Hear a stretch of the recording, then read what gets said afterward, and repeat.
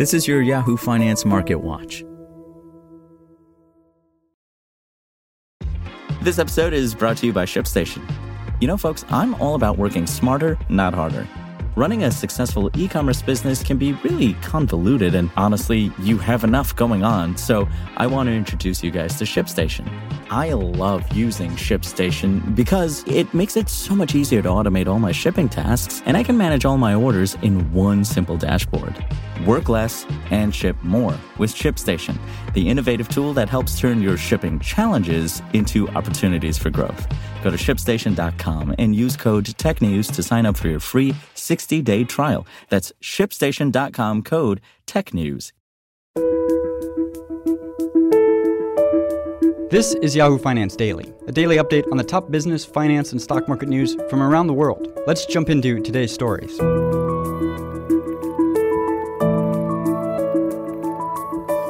I'm Trevor Ontiveros from Yahoo Finance. Stimulus package hangs in balance. 2020 comes to an end. What to know in the week ahead. This week will mark the last in calendar year 2020, and it will be holiday shortened yet again. The stock and bond markets in the U.S. will close all day on Friday in observation of New Year's Day. Few major economic data releases or earnings reports are slated for the week, giving traders a chance to pause at the end of a historic year.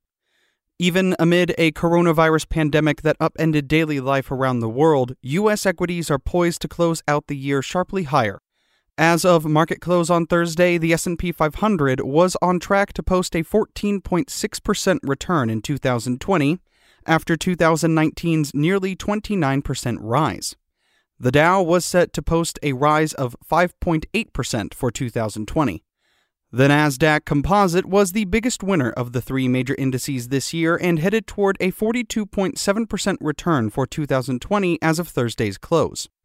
The big tech and software names that comprised the stay-at-home trade led the broader market higher for much of the year, and in the S&P 500, the information technology sector and Amazon-heavy consumer discretionary sector strongly outperformed. However, broader participation from shares of energy, financial and travel, and leisure stocks hardest hit earlier on during the pandemic picked up once news of an effective vaccine emerged last month. I'm willing to bet that this time last year, nobody, including us, was forecasting that a pandemic would rip through the world in 2020, causing the biggest fall in global GDP since World War II. Neil Shearing, Group Chief Economist for Capital Economics, said in a recent note, "What's more, I'm willing to bet that anybody that did forecast such an event failed also to forecast that stock markets would end the year at a record high." Heading into 2021, many equity strategists are exceptionally bullish.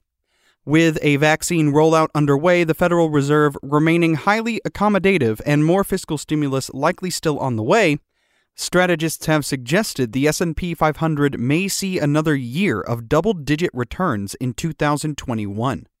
Of a dozen strategists tracked by Yahoo Finance, the median strategist forecasted the S&P 500 would end 2021 at 4,150, for an advance of about 11.5% from the index's recent record-closing high from December 17th.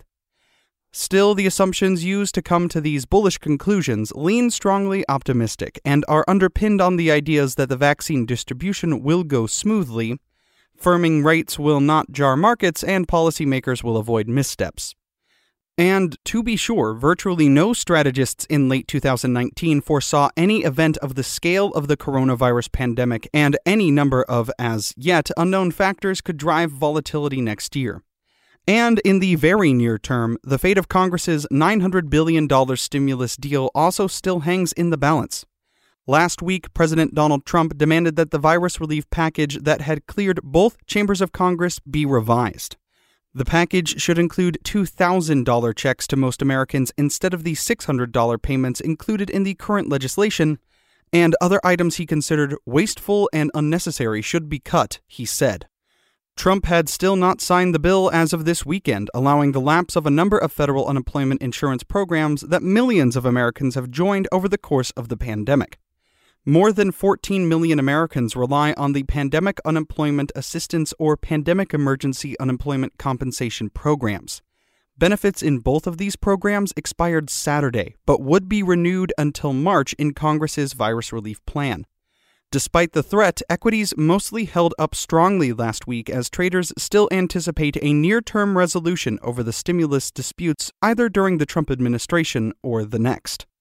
I think markets have basically priced in $2 trillion in stimulus, and obviously we're not getting that with the $900 billion relief bill, but we know that Janet Yellen and Joe Biden are coming into office, and we know that there's even a possibility that Democrats are going to take control of the Senate, which all points to more stimulus, which all points to down dollar, which all points to more ability for asset prices to increase. Francis Newton Stacy, Optimal Capital Director of Strategy, told Yahoo Finance on Thursday. So markets are quite literally shrugging this off. For more live coverage of business, finance, and stock market news, please visit yahoofinance.com. We'll be back tomorrow morning with your daily update. So until then, thanks for listening.